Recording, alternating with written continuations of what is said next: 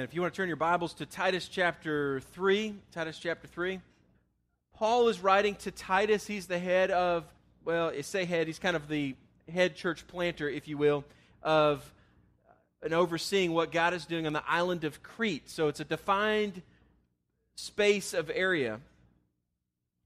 And Paul is writing a letter to give him some instructions on what to do. 3 chapters. Here's what you need to do.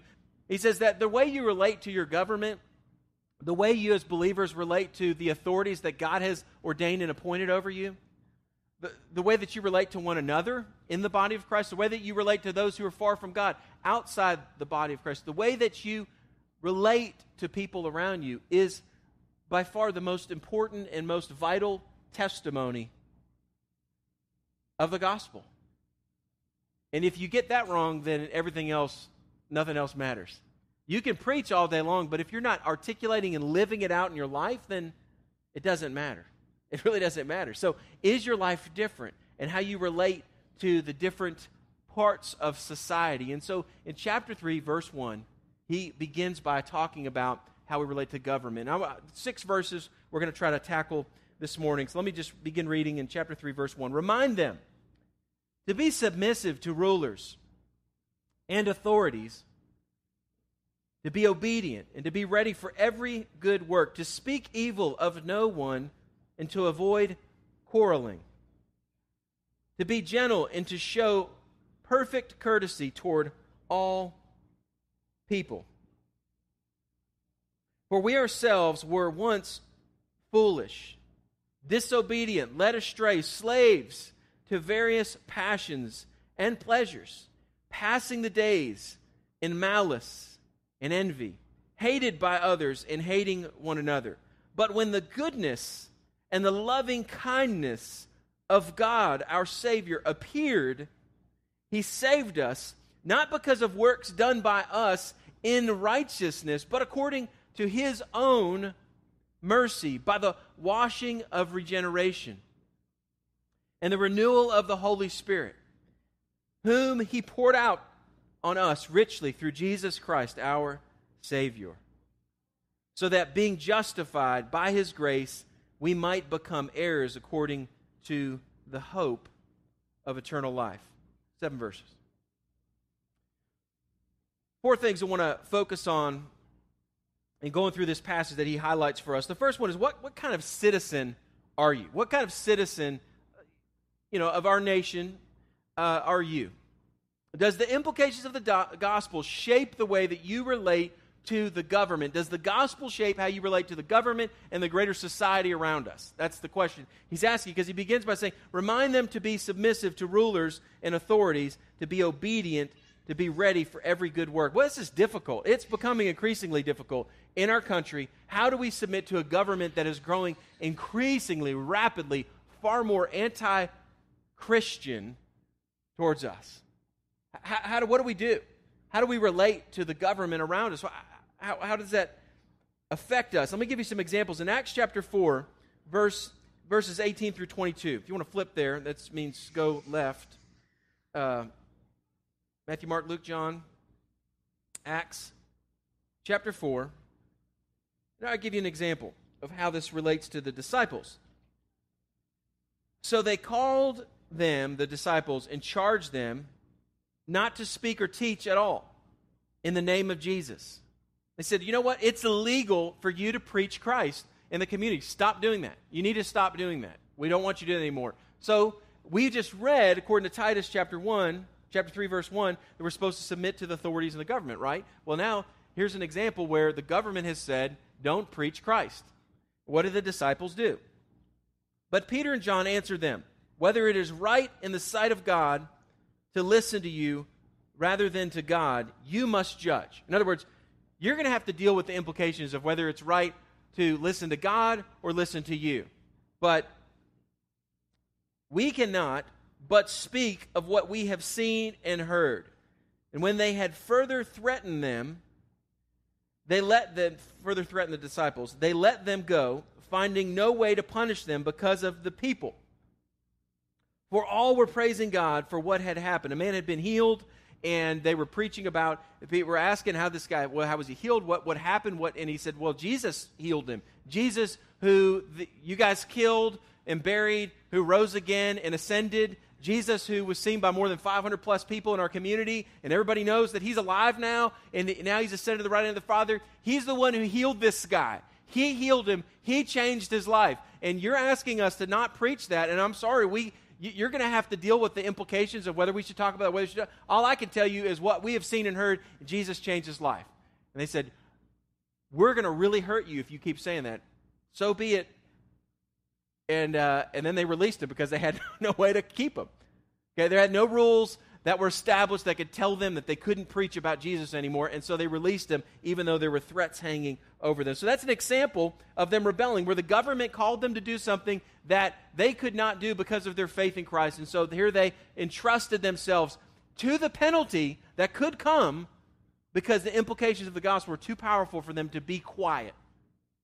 What's the principle there? The principle there is if the government that God has ordained, that is over us, that we are under, if we're called to submit to them and submit to those authorities, but if they call us to do something that is against our faith in Christ, ultimately the proclamation of the gospel, most importantly, then we're just going to have to suffer the consequences of that, as the disciples in this example didn't have significant suffering, but quickly after this, they find themselves in jail and beaten and other things. Paul, whipped multiple times, put in jail multiple times, lots of suffering. And the rest of the disciples, the martyrdom of Stephen is about to happen. In the next chapter, lots of things are happening, and it's heating up. And they say, you know what, we'll take a bullet for the gospel. We're willing to suffer if that's what it calls us, what we need to do. And so let's look at Romans chapter 13. It's another key verse in understanding how do we relate as believers. So go to the right, back towards Titus, Romans chapter 13. And hopefully I'm trying to give you a framework so that we can, again, we talk often about having a biblical worldview. So as we inform our understanding of the gospel and of the Word of God and how we relate to other things, we want to answer this question about how do we relate to the government from the Word of God. So chapter 13, verses 1 through 7. Let every person be subject to the governing authorities, for there is no authority except from God, and those that exist have been instituted by God. Therefore, whoever resists the authorities resists God, what God has appointed, and those who resist will incur judgment. For rulers are not a terror to good conduct, but to bad. Would you have no fear of the one who is in authority? Then do what is good. You don't want to fear those in authority, then do what is right. Do what is good, and you will receive his approval. For he is God's servant for your good. But if you do wrong, be afraid. For he does not bear the sword in vain. He being the government. If you do what's right, then you don't have to worry about anything. If you do what's wrong, then you should really be afraid, because the government doesn't have a sword for no reason, okay? It's there to bring justice and judgment on sin and unrighteousness and evil in the community. For he is a servant of God, an avenger who carries out God's wrath on the wrongdoer. Therefore, one must be in subjection, not only to avoid God's wrath, but also for the sake of conscience. For the same reason, you also pay taxes. For the authorities are ministers of God, attending to this very thing. Pay to all what is owed to them. Taxes to whom taxes are owed. Revenue to whom revenue is owed. Respect to whom respect is owed. Honor to whom honor is owed. Honor. Whether you like them, whether you like the taxes. Please raise your hand if you enjoy paying taxes. I don't like paying taxes. I don't agree with how they spend the taxes. I don't agree with the way they do taxes. But nonetheless, we're called to do it. And so I do it unto the Lord, not to the government. It's not in my endorsement of enjoying how they do finances. I mean, if any of us ran our households like the government runs the bank and the money that they constantly print, we would all be bankrupt. Right? So it's completely wrong. But, God can handle that. He can deal with that. I'm just called to let the gospel shape me and the implications of the gospel shape me and to not have a contradiction in my life because I'm robbing from the government when I'm called to respect the government and I'm called to pay taxes. I need to pay taxes. Pretty simple. And then he goes on. Let me read back the last part of that. Respect to whom respect is owed, and honor to whom honor is owed. Now, there's other passages in Scripture. Let me read one more passage for you in 1 Peter. I'll give you one more. Go past Titus to the right. Peter's in the section of Scriptures called the general letters or epistles. Just past Paul's letters is the general. You got Hebrews, and then go right past Hebrews, and you will find 1 Peter. 1 Peter chapter 3. 1 Peter chapter 2, very, very important passage because it says that we are to submit to those authorities in our life, even bosses or governments or whatever, that treat us unjustly, that are wrong towards us. No problem, because Jesus understands that. Jesus was God with flesh on, perfect, never did anything wrong, never sinned. When he was asked to pay taxes, he sent one of the disciples to go catch a fish and pulled the taxes out of the fish's mouth and paid the temple tax or whatever the tax was that he had to pay in that moment. He obeyed the rules. He did what he was supposed to do. And yet, he was crucified as a criminal, and he had done nothing wrong. And so, if you want to argue, I shouldn't have to do that, and I have rights, and I'm supposed to this, and I'm supposed to... Well, look at Jesus, because he's our example. And he submitted himself to a government that crucified him. But through his death, we have life. In other words, there's a bigger story going on than your rights as a United States citizen. And the fact that you are submitted to the kingdom of God and the gospel is to be displayed through your life. And so that's 1 Peter chapter 2. 1 Peter chapter 3, verse 8. Finally, all of you have unity of mind, sympathy, brotherly love, tender heart, humble-minded. Do not repay evil for evil or reviling for reviling. But on the contrary, bless, for this you were called, that you may obtain a blessing. For whoever desires to love life and see good days, let him keep his tongue from evil, let his lips from speaking deceit. Let him turn away from evil and do good. Let him seek peace and pursue it. For the eyes of the Lord are on the righteous, and his ears are open to their prayers, but the face of the Lord is against those who do evil. Now, who is there to harm you if you are zealous for what is good? But even if you should suffer for righteousness' sake, you will be blessed. Have no fear of them, nor be troubled. But in your hearts, this is the key. This is the key to this passage. In your hearts, regard Christ, the Lord, as holy. Or some of your passages, some of your Bibles might have it said, in your hearts, sanctify Christ as holy. Set apart Christ as Lord, as holy. Always being prepared to make a defense to anyone who asks you for a reason, the reason for the hope that is in you. Yet do this with gentleness and respect and have a good conscience. What is he saying? What is he saying? This passage, this verse is used often, rightly, to explain that we as Christians have got to understand the gospel and the Bible and what the Bible teaches so that we can defend it apologetically, that we can give an apology, an explanation for our faith. So it's used often to deal with, you need to understand about what the Bible teaches about creation, and about morality, and about a lot of different things so that we can argue against evolution or against humanism and secular humanism that says that everything that exists is just part of an evolutionary process and all laws are relative and all definitions like marriage are relative. We're to be able to articulate why the Bible has rules and regulations, different things, and why God has put rules out there and a law to point us to our need for Jesus. We should be able to explain that stuff. But that is a secondary reason to this verse. The verse isn't foremost about apologetics. The verse is foremost about suffering injustice and injustice. And when people go, you know what, we keep beating you up, we keep arresting you, we keep persecuting you, we keep taxing you and penalizing you because you keep preaching the gospel or living Jesus out in your life or whatever the circumstance is. We keep demoting you. We keep firing you. We keep being mean to you. Whatever the thing is you deal with where you're treated wrongly because of your faith in Christ. And at some point, somebody is going to ask the question, why do you put up with this? why don't you fight back? Why don't you get mad? Why do you continue to have joy and hope and peace and trust in your God? And we can explain the hope that is within us. That's what he's saying.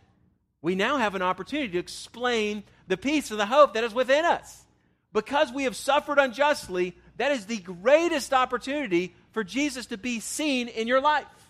Is when you deal with injustices and you entrust yourself to God to fight for you. Then eventually somebody asks the question, why did you act that way? We can say, man, Jesus is my only hope. And I have rights in this world, in this country, in this whatever, but ultimately I'm a citizen of another kingdom in another world. And Jesus is the king of that place. And I'm going to seek first the kingdom and his righteousness, and all these things will be added to it. I'm not going to worry about these other things. God can take care of those things. I'm going to submit to the government, whether the government's right or wrong. It doesn't matter to me. Does that mean that we shouldn't vote?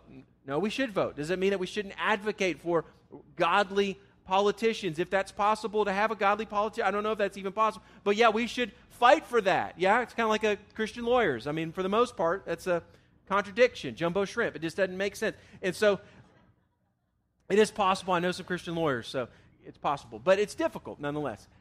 It's easier for the camel to get through the eye of a needle than, So it's possible. But the bottom line is this. Are we allowing the gospel to be seen in our lives? Are we allowing it to change and transform us so that we would be prepared to make a defense to anyone who asks you for the reason for the hope that is in you? Yet do it with gentleness and with respect, having a good conscience. I think that a great example of this is what has gone on in Baltimore. We have legitimately, there has been some injustices that we all know that have happened. And the government has done some things that have been wrong, and people have been treated wrongly, legitimately. But is the best way to show that frustration by burning down businesses and other things and hurting people and shooting people and killing people that are just trying to do what the government, what God has called them to do, to serve the community? Granted, there's some crooked, wrong cops that are whatever, but there's a lot of good folks that are just trying to uphold the laws. Is the right way to do it? Or is the right way to be like those that came out the second night and showed up and they were hugging policemen saying, man, thank you for what you do, giving them water bottles. The black men that stood between the protesters and the police and said, not in my city. You're not going to keep doing this. The men of God that were pastoring churches and men of God that stood up and stood between the protesters and the policemen. A lot of people didn't see this stuff, but it was happening, and said, this isn't going to continue happening. No, this is not going to. We are thankful. And they got trash bags and they got trash cans and they started cleaning up the streets. And they go, that's where the gospel is seen. Not in rebelling against and throwing, bringing assault against things. And we've got folks stoking the fire in our country. In the name of God, they have reverend in front of their name. God forbid that God would strike them dead if they're going to try to pervert the call of God on their life to stoke fires in people's lives rather than to let the gospel that they have supposedly been ordained under be displayed in their lives by laying their lives down so that others may live, by serving, not stoking the fires. We are messed up as a country, and I'm going to tell you, this verse informs the way forward for us as believers to deal with it. How do we deal with it? Submit to the government. You don't want to get shot. Don't do things that make the government, that cause us to get in trouble. Don't rob a store. Don't hurt somebody. Don't wound somebody. Don't shoot at policemen. Don't throw rocks at them. If they're wrong and they're unjust, love them. Turn the other cheek. Serve them. Advocate. Pray for them. And let the gospel be seen. And there are so many godly Christian leaders that have done that. I will tell you, I wish you could have been there yesterday to see all that God did in the celebration of Tammy's homegoing. But one of the things that was interesting, we had two segments of our community, a great display of the African American community and a great display of the Caucasian white community, all there together. And I'm telling you, politics were nothing. It had nothing to do. I mean, we had the most glorious, wonderful service celebrating God. And I sat at a table with folks that are coming from different backgrounds than me, okay, which I really enjoyed being with them. And one of the things, a couple of them made the statement. They're like, man, Baltimore needs to come down here and check out what's going on here. Baltimore needs to see what the gospel's doing among us. Baltimore needs to see what's happening here. Because this is the way we do things down here. This is different. This is different. I pray for the day that we have churches are interracial. that man, there's people from every generation, every tribe, every tongue, every background, and it's just Jesus unifies us. I am thankful for what God has been doing in Cross Life, that we're not a group that is, everybody's kind of all this segment of the population or that segment of the population or that. We have a very diverse crowd from different backgrounds and different places and different stories, and it's not a cliquey group. Now, that being said, there's not any group that you're going to be completely have a great affinity for, so you're going to have to be selfless and continue to reach out and talk to folks that look different than you, talk different than you, that you don't know, that you've never met, that whatever. And we need to continue to be very loving and caring to one another and getting to know folks you don't already know. Okay, we need to be that way, have that posture. But man, submissive to rulers and authorities and to be obedient and ready for every good work. What opportunities do we have to wash the feet of our government officials? I'll give you one last story on this. I'm totally ranting on that. I need to be quiet, but it's funny. We were going to Pinecrest, and we were doing the food box ministry there at Pinecrest, and I was a couple minutes late, I was coming from a soccer game and coming down that street that's like 5 miles an hour. What is that street, Plymouth? 25, whatever. I think it was 5. My car doesn't idle at 25, and so I'm idling at 35 and just cruising down, and a policeman pulls me over, and it was beautiful because he followed me right into the parking lot where all our people were, okay, waiting with their food boxes for us to pray and be dismissed. There was no hiding. I mean, I should have just kept going, but they always see me. And when I turned in is when I noticed him behind me. And so I was like, there's nothing I could do. And so I'm in my car, and as soon as I did what I would normally do, I opened the door because all our people are, our church folks are sitting out there. So I get out of my car, and he comes up behind me, get in your car right now, in front of I was like, do you have to shout at me in front of our church people? So I get back in the car.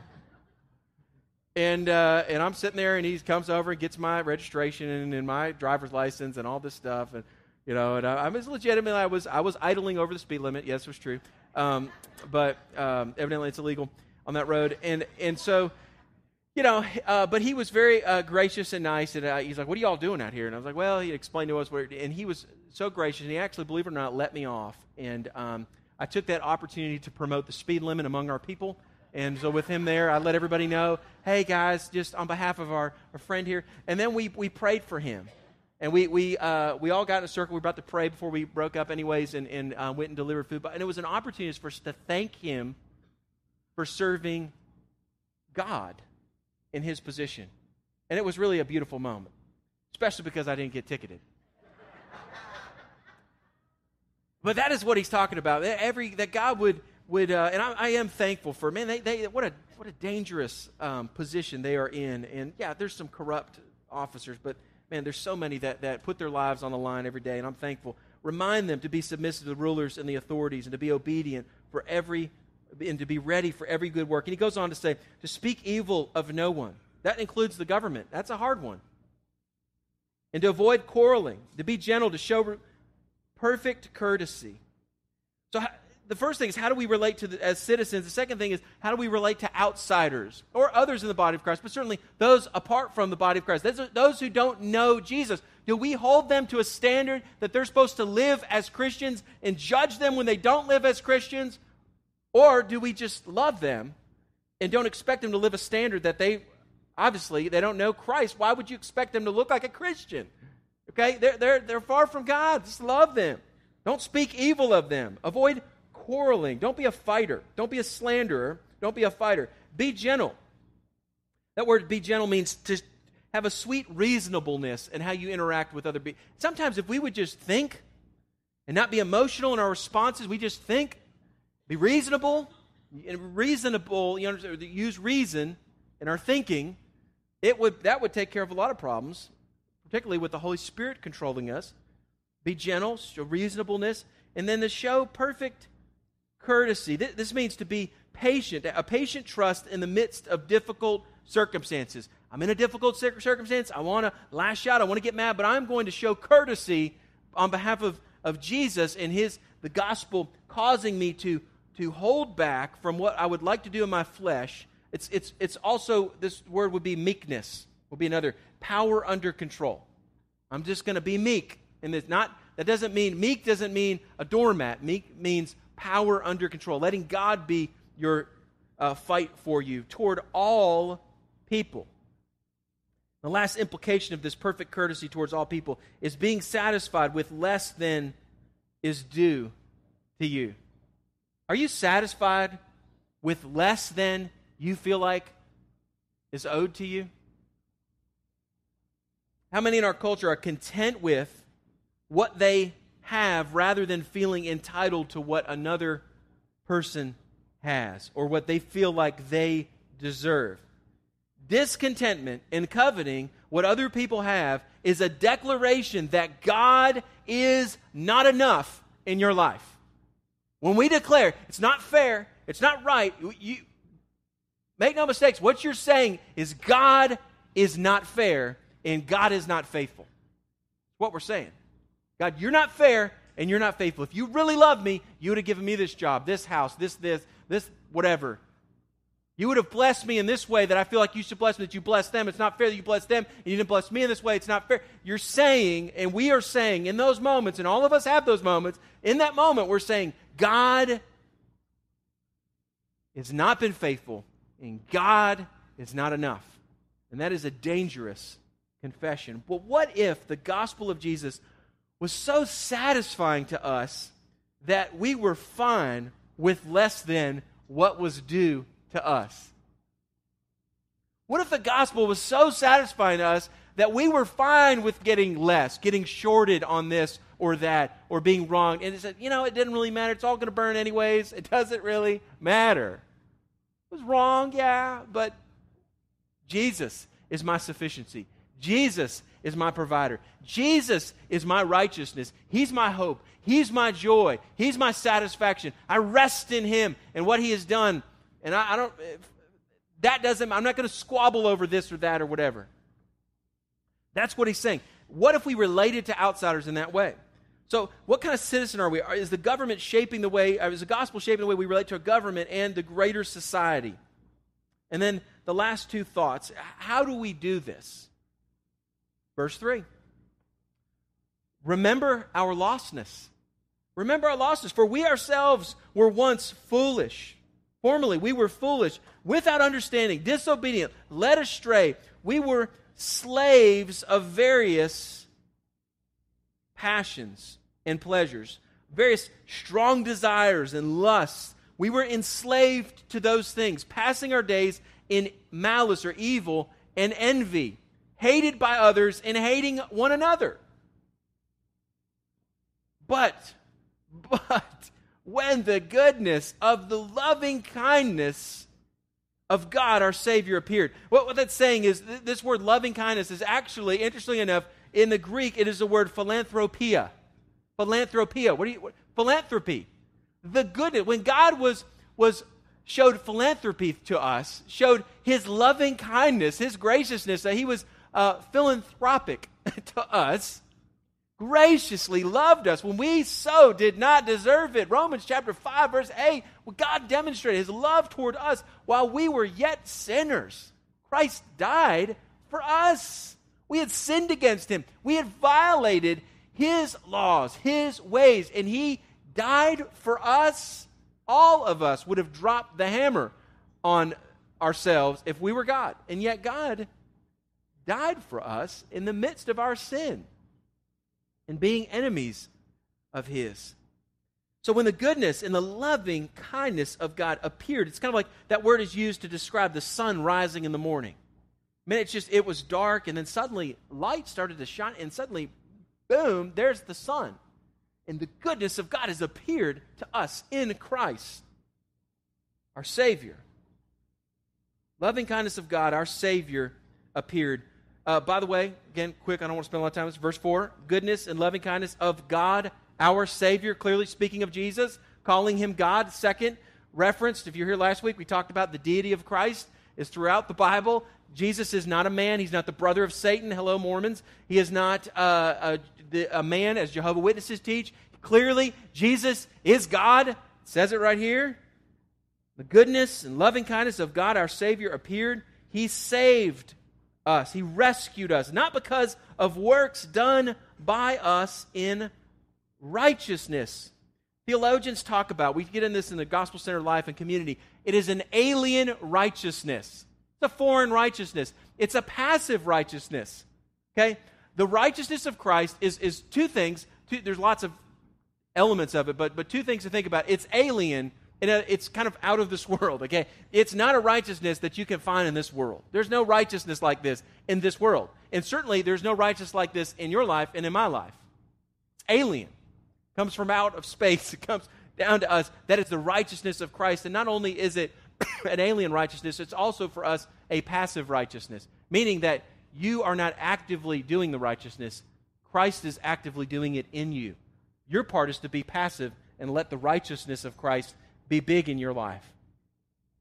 Christ works it out in your life. And so it's a passive righteousness. It's an alien righteousness. He has saved us not because of works done by us in righteousness, but according to His own mercy, by the washing, the bathing of regeneration, the cleansing of a sinner, and the fountain filled with blood drawn from Emmanuel's veins.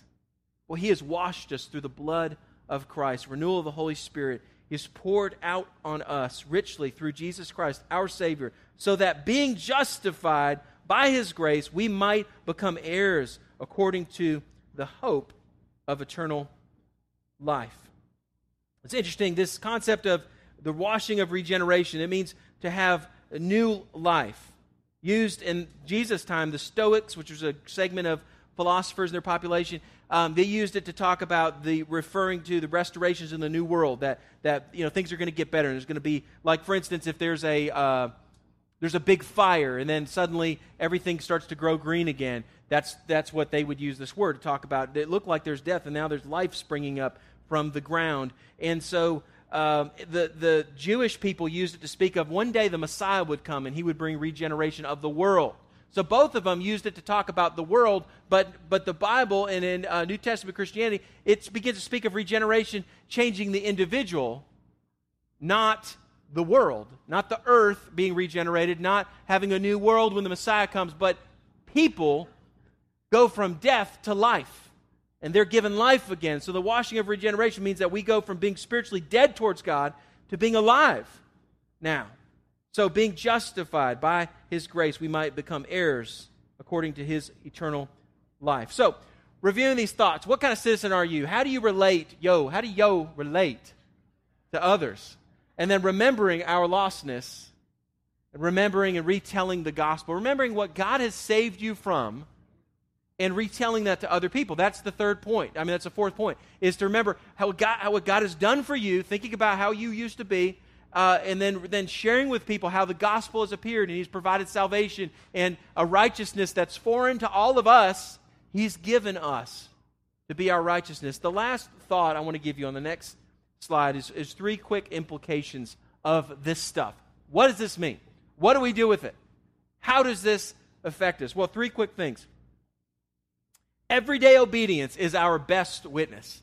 Your best witness, my best witness, is everyday obedience. It's not the extravagant things, it's the mundane, simple things. In fact, that's the second point, is the gospel is best displayed in the mundane, in being a mom, in being a dad, in being a godly husband, in being a godly wife, in being a godly worker at your place of employment, in being a godly citizen. Christians should be by far the greatest citizens in our country.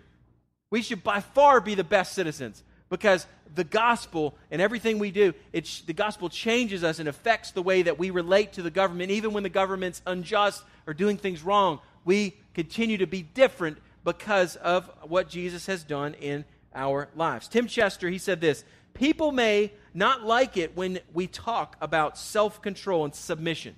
They don't like it when we preach, you ought to be self-control, you should submit, and all those things. But they find it attractive when we live it. You ever think about that? People don't like you get up in their face saying, well, you ought to be this way, we ought to do this, whatever. But when they see it displayed in your life, they're like, man, that's really awesome. They find it attractive when we live it. Unbelievers who are repelled by the Christian's teaching on headship within marriage, or in the biblical definition of marriage, are attracted by Christian marriages they see. Unbelievers who find Christian morality restrictive are nonetheless attractive by the good lives of the Christians they know. It's a peculiar thing. And so when they see the gospel changing our lives and our families and the way that we relate to one another as the body of Christ and the way that we relate to other people outside the body of Christ, they might not like it when we preach to them, you should do this, you should do that, and we push moralism on them, rightly understood, they shouldn't like that. But they love it when they see it displayed in our life. And so here's the thing, according to 1 Peter chapter 3, are we ready to explain the gospel and explain the hope that's within us when they ask? Or are we ready to share it within the context of how God's changing us? And your family's different. The way you do family, your kids seem to respect and do this and do that, and they're just, it's really incredible. It's God's grace. Let me tell you, I am by far not a perfect parent. We struggle with our parenting. We struggle with this. I have to confess this and confess that, and I deal with this anger issue and that anger issue and this frustration and that frustration. But nonetheless, God's doing a work in our kids' lives and in our lives, and He's doing it. Now, we've suddenly gotten the gospel into a conversation. You see that? Instead of saying, somebody says to you, your kids are really different. That's really just the way y'all do family. I've got a booklet I'd like to show you. And let me show you this booklet. It's kind of awkward then. Okay, now I'm not saying you shouldn't clearly articulate the gospel. Nobody is going to go to heaven because they see your godly family. At some point, we've got to articulate the gospel, right? And call people to repent and trust in Jesus. You understand that? I'm not saying that living godly lives is going to cause people to go to heaven, but it gives you the credibility then to share the gospel. You understand? And so that is the first and foremost part of that, is instead of preaching about moralism and getting mad at our government and the way society is continuing to get more and more wicked, let us allow the gospel to change our lives. And as He's changing our lives, be ready to share with other people how we need Jesus every day and how He is just beautiful, wonderful, powerful. He's the King. He's changing and transforming us so that we can share with them. He could change and transform your life too. And now the gospel is the center of the conversation rather than some external list of morality that we push on somebody that they never can live up to because we can't live up to it apart from Jesus.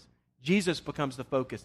That is what Reformation is about. Allowing the gospel to change and transform us as we submit to the different places that God, the different authorities, different things He's put in our lives, that we do life different, and then we remember what God has saved us from so that we can share the hope that we have found in Christ with the world around us. That's what it means to live missionally. Let's pray. Father, we thank You for the reality of Your gospel, how You change and transform us. That God, I am thankful that I don't have to stand up in front of folks and call them to live moralistic, good lives. But God, I can know that my only hope and our only hope as Your people is the righteousness that has come through Jesus, that has come from out of this fallen world, the alien righteousness, that to us is a passive righteousness. We don't earn it by the things we do. We just simply submit to Your righteousness, yield to Your righteousness. God, would You somehow, in Your power, in Your might, in the power of Your Spirit, in the authority of Your Word, would You take all these things we have talked about from Your Word, proclaimed from Your truth,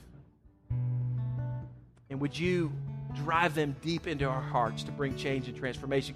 In Jesus' name we pray, we worship, we give. Amen.